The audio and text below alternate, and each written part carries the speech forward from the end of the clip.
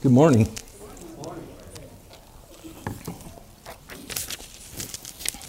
Let's pray together. Father, I just was moved by those songs that we sang here, and every one of them has much to do with what we're going to hear from your word today. Much of this isn't brand new, but it is inspiring for those within whom your Spirit contends and flourishes. So I pray that you'd speak, and I pray that we'd hear, and I pray that we would respond to the moving of your Spirit according to the truth of your word, and that we would bear your fruit inside and outside according to your will in this world. You know that we desperately need to live out loud, and this world desperately needs us to do so. So move mightily today. In Jesus' name, amen. Today we begin our second message in our series entitled A Passion to Communicate. It's a series actually on teaching. Say teaching. Teaching. Last week I made sort of a big deal about every one of you who know Christ in a saving personal way being a teacher or being called to teach. Everyone's called to teach. And I'm a little bit surprised I didn't get some pushback on that. So I'm going to provide my own pushback today. James 3:1 says this: "Not many of you should presume to be teachers, my brothers, because you know that we who teach will be judged more strictly." So I thought of that, and maybe what I taught last week was a little bit out of line, maybe not heretical, but the next thing to it, I don't know. What do you think? Well, let me do this. Let's turn to 2 Kings 5 and allow me to explain what I meant by this called to teach thing. We're going to jump right into the middle of this story. 2 Kings chapter 5 and verse 9, a guy by the name of Naaman who had a disease, leprosy. But we're jumping into the middle of the story. So Naaman, this is verse 9, Naaman went with his horses and chariots and stopped at the door of Elisha's house. Elisha, who was a prophet, sent a messenger. He didn't even go out to him. He sends out a messenger to this guy. And the messenger says, "Hey, go wash yourself 7 times in the Jordan River and your flesh will be restored and you'll be cleansed." But Naaman went away angry and he said, "I thought that he would surely come out to me and stand and call on the name of the Lord his God and wave his hand over the spot and cure me of my leprosy. Are not Abana and Pharpar, the rivers of Damascus, better than any of the waters of Israel? Couldn't I wash in them and be cleansed?" So he turned and went off. How'd he go off? In a rage. You know, sometimes we have expectations of other people. They're supposed to do this. They're supposed to be this way. It kind of ticks us off when they're not that way. Well, that's certainly what he was expecting. And Naaman's servants, thank the Lord for them, went to him and said, "Dude, my father, if the prophet had told you to do some great thing, would you not have done it? How much more then when he tells you, wash and be cleansed?" So they talked him into it, and he went down. He dipped himself in the Jordan 7 times, as the man of God had told him, and his flesh was restored and became clean like that of a young boy. And then Naaman and all his attendants went back to the man of God. He stood before him and said, read this with me, will you?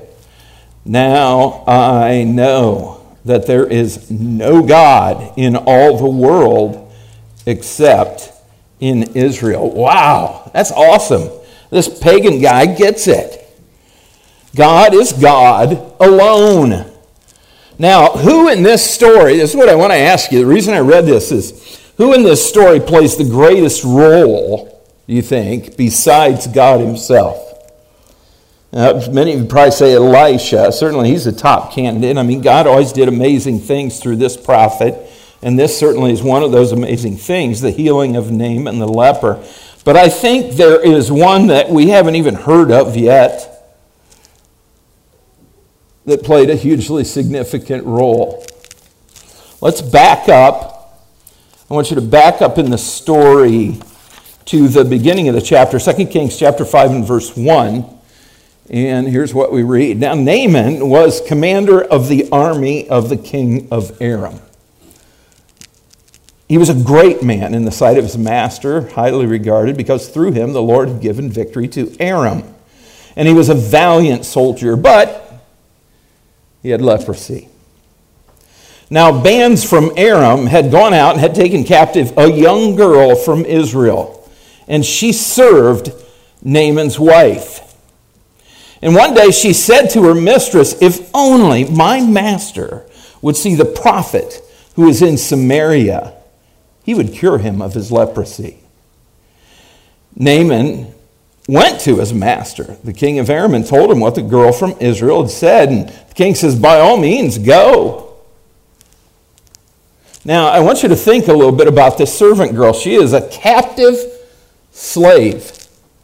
She is separated from her family. They may have even been killed in the raid. Who knows? It doesn't say. But she is in a foreign land, and the trauma of her life must have been very great indeed. And yet, when we look into her soul for a second, she is conducting herself in such a way that get this now, the commander and his wife listen to her. Is that not amazing? In spite of this girl's circumstances, she exhibits a faith in God that is very positive and very unwavering. Not only that, but she cares. She gives two hoots about her captives.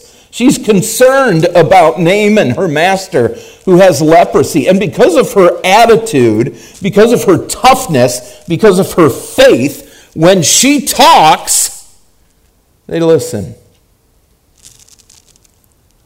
And she said to her mistress, I'll read it again, "If only my master would see the prophet who's in Samaria, he would cure him of his leprosy." And they listened to their slave girl. This nobody is somebody to them. So Naaman's mistress tells Naaman, his wife tells Naaman what this slave girl says, and Naaman thinks so much about this girl that he takes it to the king. Her words go to the king of Aram. Now, this girl probably didn't have a degree. She had no apparent oratory skills that we know of. We don't know how intelligent she was. We don't even know how old she was. It says she was just a young girl. But we do know that she believed in the God of Elisha. And she testified of him to a people who did not believe. And she was in horrible circumstances, apparently. But she influenced. Amen. She taught. Amen. Not formally. She didn't have a textbook, no lecture, just a bold faith that served in such a way that she earned the respect and the listening ear of those she served. That's what I mean by teaching.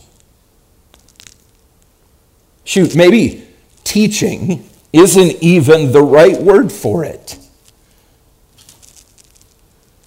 Now, for some of you, a passion to communicate, our series title, might be formal teaching. Very well could be. Great. But for others of you, this servant girl is a perfect example of what I'm trying to communicate to you when I say you are all in Christ called to teach. And just what was the lesson learned in this? Well, verse 15, one of the most powerful men in the world at that time bows his knee and says, Naaman and all his attendants went back to that man of God, Elisha, and he stood before him and said, "Now I know that there is no God in all the world except in Israel." And that was all instigated and begun in his heart and his life by a little girl who had a passion to communicate under horrible circumstances. And in this I say again, each of you that know Christ are called to teach. I want to share with you a little story here. It goes like this. There was a wealthy man and his son, and they loved to collect rare works of art. They had everything in their collection. He was a man of means, so he had Picasso, he had Raphael, and they would often sit together and admire the great works of art that the father had collected. But then the Vietnam War conflict broke out, and the son went to war, and he was very courageous. And he died in battle while rescuing another soldier. The father was notified, and he grieved deeply for his only son. About a month later, there was a knock at the door, and a young man stood at the door of this elderly gentleman with a large package in his hands. And he said, "Sir, you don't know me, but I am the soldier for whom your son gave his life. He saved many lives that day, and he was carrying me to safety when a bullet struck him in the heart, and he died instantly. He often talked about you and your love for art." At this, the young man held out this package that he had in his hand. He said, "I know this isn't much. I'm not really a great artist, but I think your son would have wanted you to have this." And the father opened the package. It was a portrait of his son painted by the young man. The old man stared in awe at the way the soldier had captured the personality of his son in the painting. The father was so drawn to the eyes that his own eyes welled up with tears. He thanked the young man and offered to pay him for the picture. And he said, "Oh no, sir. I could never repay what your son did for me. It's a gift." The father hung that portrait over his mantle, and every time visitors came to his home, he took them first to see the portrait of his son before he showed them any of the other great works that he had collected. That old man died a few months later, and there was to be a great auction of all his paintings. Many influential and wealthy people gathered. They were excited over seeing the great paintings and having an opportunity to purchase one for their own collection. When they gathered that day of the auction, on the platform sat the painting of the son. And the auctioneer pounded his gavel and said, "We will start the bidding with this picture of the son. Who will bid for this picture?" And there was a long silence. After a while, a voice in the back of the room shouted, "We want to see the famous paintings. Let's skip this one." But the auctioneer persisted. "Will someone bid for this painting? Who will start the bidding? $100, $200. Another voice rang out impatiently, "We didn't come to see this painting. We came to see the Van Goghs, the Rembrandts. Get on with the real bids." But still the auctioneer continued, the son. Who will take the son?" Finally, a voice came from the very back of the room. It was the longtime gardener of the man and his son. "I'll give $10 for the painting." Being a poor man, it was all he could afford. "We have $10. Who will bid 20? "Give it to him for 10. Let's see the masters," someone shouted. $10 is the bid. Won't someone bid 20? The crowd was becoming frustrated. They didn't want the picture of the son. They wanted the more worthy investments for their collections. The auctioneer pounded the gavel, "Going once, twice. Sold for $10. A man sitting in the second row shouted, "Now let's get on with the collection." The auctioneer laid down his gavel. "I'm sorry, the auction is over." "Well, what about the paintings?" "I am sorry. When I was called to conduct this auction, I was told of a secret stipulation in the will. I was not allowed to reveal that stipulation until this time. Only the painting of the son would be auctioned. Whoever bought that painting would inherit the entire estate, including all the other paintings. The man who took the son gets everything." God gave his son 2,000 years ago to die for you. Much like the auctioneer, God's message today is this: the Son who will take the Son. Because you see, whoever takes the Son gets everything.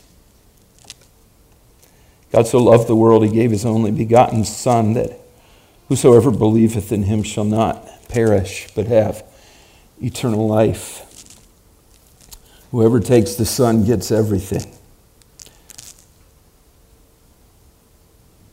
If we could just teach that in our passion to communicate. Can you teach that?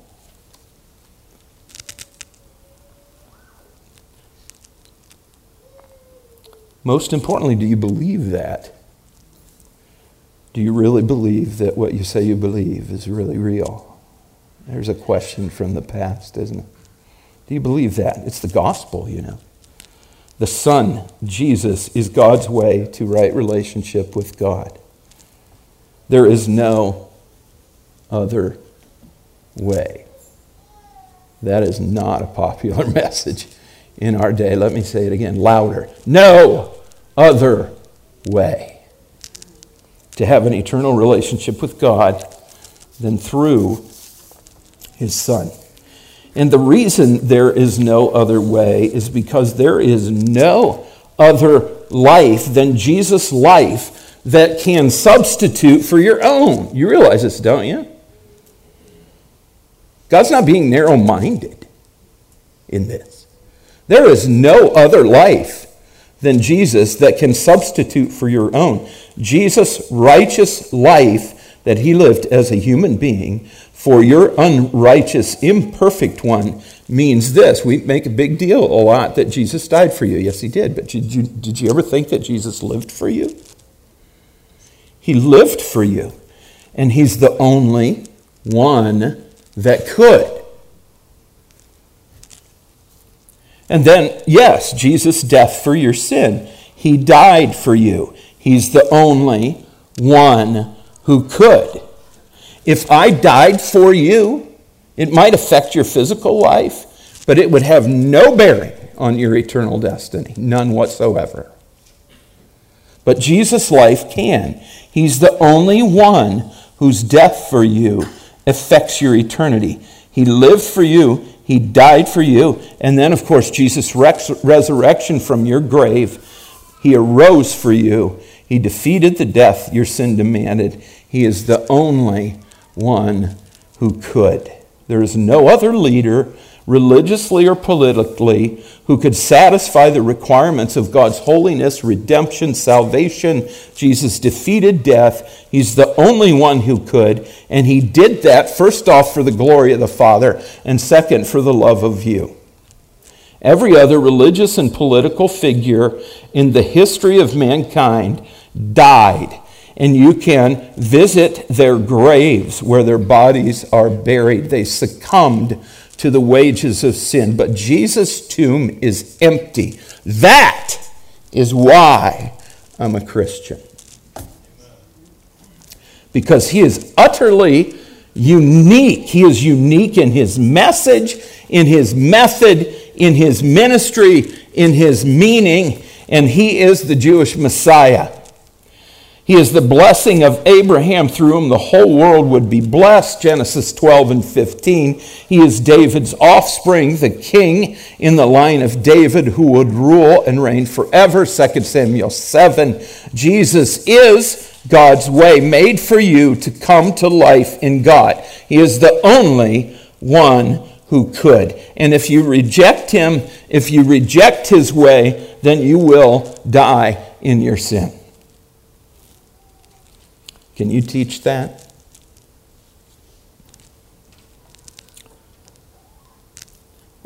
There is really only one way you can and you will desire to teach that.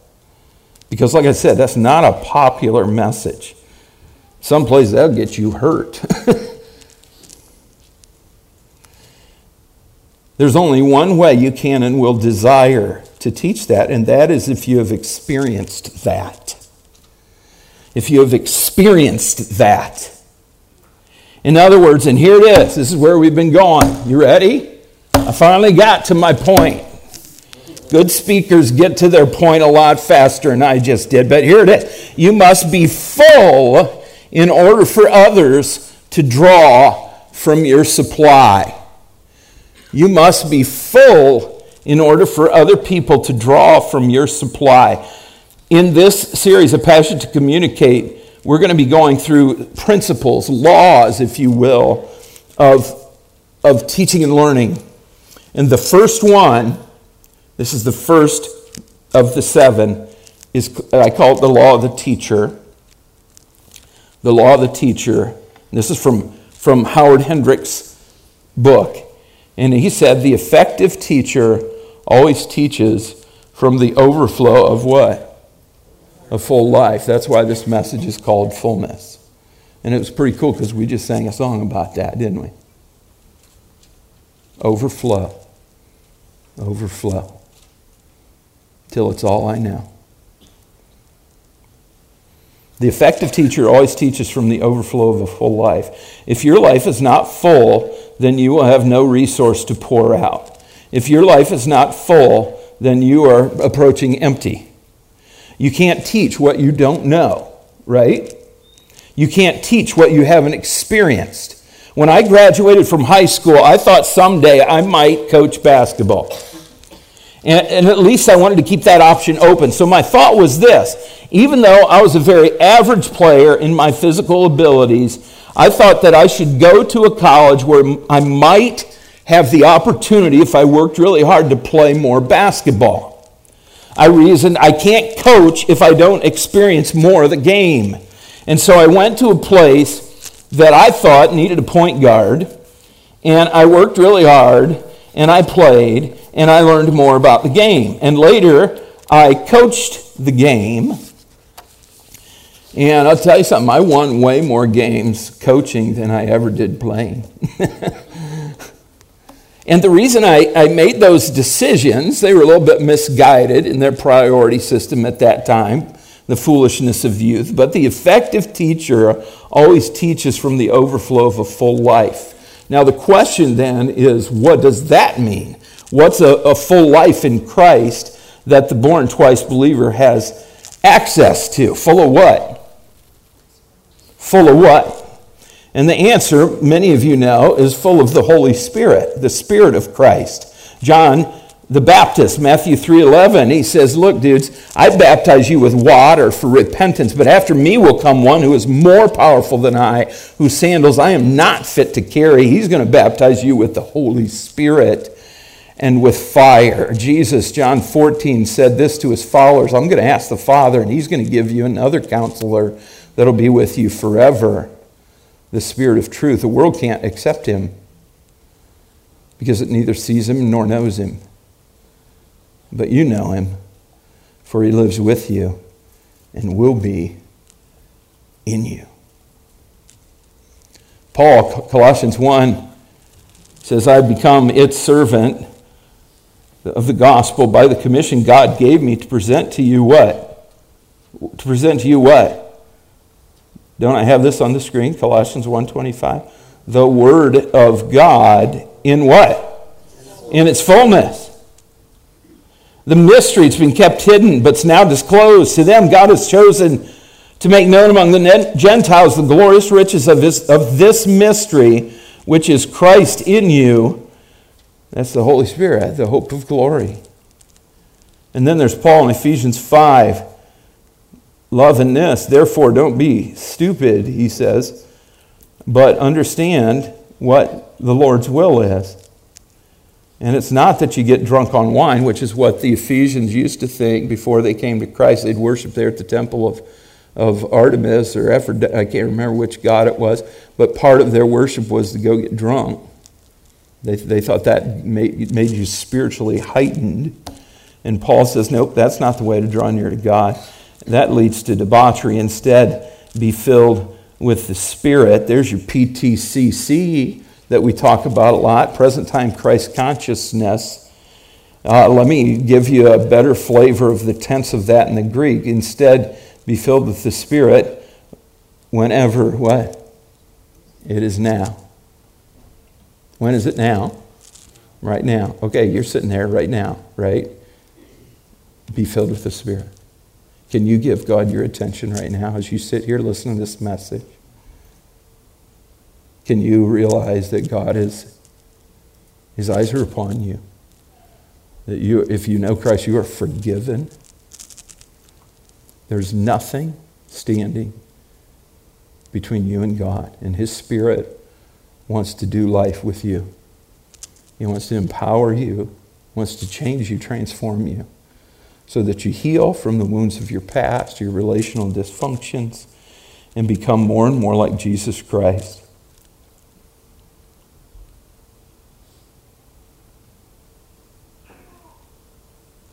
Be filled with the Spirit whenever it's now.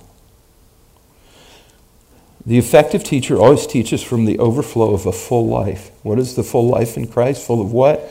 The Holy Spirit, the presence of God.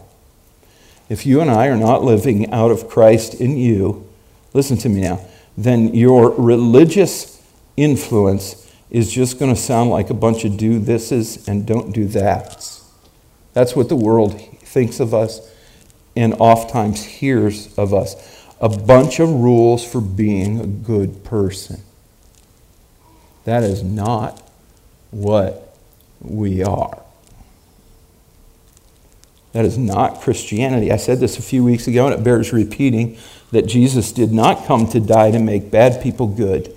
He came to make dead people alive. That is the gospel. That is what we need. We need to become alive. The goodness and the badness things, that's below the line. Above the line is you need life in Christ. Okay, from there, what else? The full life from which the born twice believer has the grace and gumption to teach, to influence, is the Holy Spirit and His power. But what else? There is fullness, then there's this. And we're just keeping this really simple. The second thing, other than fullness, is growth. Growth. 2 Peter 3:18, Peter closes his second circular letter to the churches of Asia Minor, commanding them. Would you read this with me so I know you're still awake? Would you? Okay, here we go. But grow in the grace and knowledge of our Lord and Savior, Jesus Christ. Listen, if you stop growing, you stop teaching. If you stop growing, you stop teaching, because you as a teacher are primarily and always a learner. Amen? You're a student among students. You're a disciple maker who is a disciple. A disciple is a follower, a learner of Jesus. Howard Hendricks said it this way. He says, such a philosophy requires a certain attitude, the attitude that you have not yet arrived. A person who applies this principle of teaching is always asking, how can I improve? As long as you live, you learn. And as long as you learn, you live. Folks, you got to grow. If you stop learning, you stop teaching. If you stop teaching, you stop living, in a way. And you're just taking up oxygen. If you stop learning, you stop teaching. If you stop teaching, you stop living, because the Holy Spirit is kind of just quenched and stuffed off in the corner of your soul someplace, not allowing the life of Jesus Christ to express itself.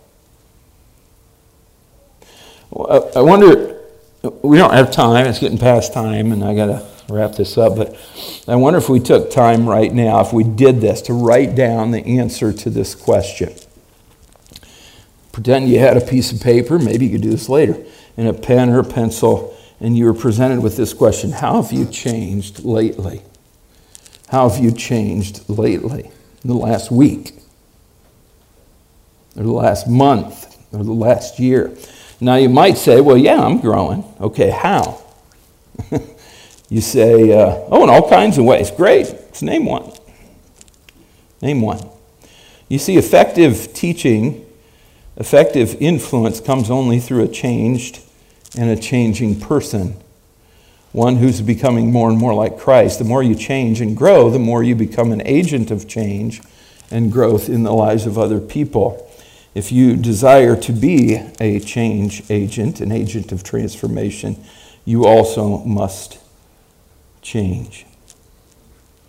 And listen, this has nothing to do, what I'm talking about right now has nothing to do with age. It has more to do with attitude. Hendricks writes thus: older people can be excellent learners, but frequently they are conditioned against learning. Somewhere along the line, they're infected with the idea that you can't teach an old dog new tricks, which is true if you're teaching dogs and if you're teaching tricks. But you and I are not in the business of either one. We're teaching people and we're teaching truth. Amen. Howard Hendricks, he had a kind of way with words. Listen, near unto the end of the Apostle Paul's life, at a time when most people were looking for rocking chairs, this is what he wrote. Paul wrote, forgetting what is behind and straining toward what is ahead, I press on toward the goal to win the prize for which God has called me heavenward in Christ Jesus. That's Philippians 3. We could have a great discussion on what he was pressing toward. Would love to have that discussion with you. He puts it right out there in all of Philippians 3. He says, I'm pressing on toward the goal.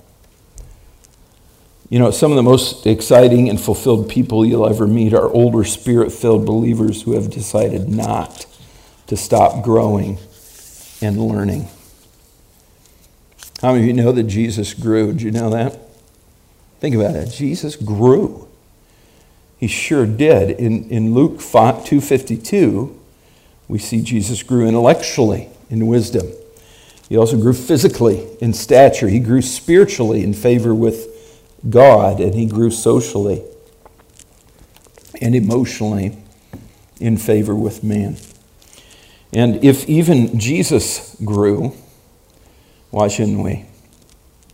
If he is our Savior, then let's keep submitting to his saving us in every way. I still need a lot of saving. You? And if he is our example, then let's keep growing. All right, we're past time, so we're going to wrap up. Let's call this first lesson in A Passion to Communicate. We'll call it the law of the teacher. Fullness. The law of the teacher is this: the effective teacher always teaches from the overflow of a full life. A full life, what's that mean? It means full of the Holy Spirit and growth. Godspeed. Father in heaven, I thank you for this opportunity. We've prayed that before, said that before, but we never imagined that on this side of, well, we're still in the midst of it really, but of this crisis, I guess there's just new appreciation of that. We thank you for the opportunity to gather together in places like Nepal and 1,000 other places across the globe. They don't have that freedom, and it's not because of a virus. Father, this should make us stronger that we have the freedom to do this. I fear sometimes it makes us weaker because we take it for granted. Father, I pray for fullness. Not a pride in ourselves or our abilities, but a fullness with you, a fullness of your presence, a hunger for your word, because without your word, we just kind of run around. We can be full of spiritual energy, but it takes us to some pretty dangerous places. We need the fullness of your Spirit that gives us a hunger for the truth of your word and that helps us to understand it and live by it and obey it, dynamically obey it, so that we can be an agent, an ambassador of Jesus Christ in our community. Father, you know, I want that for myself and for our church. You know,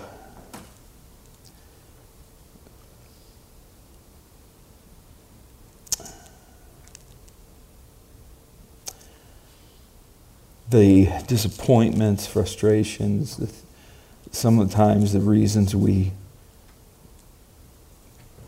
said something, we tried something, and then we come back saying, I'll never do that again. We talked about that last week.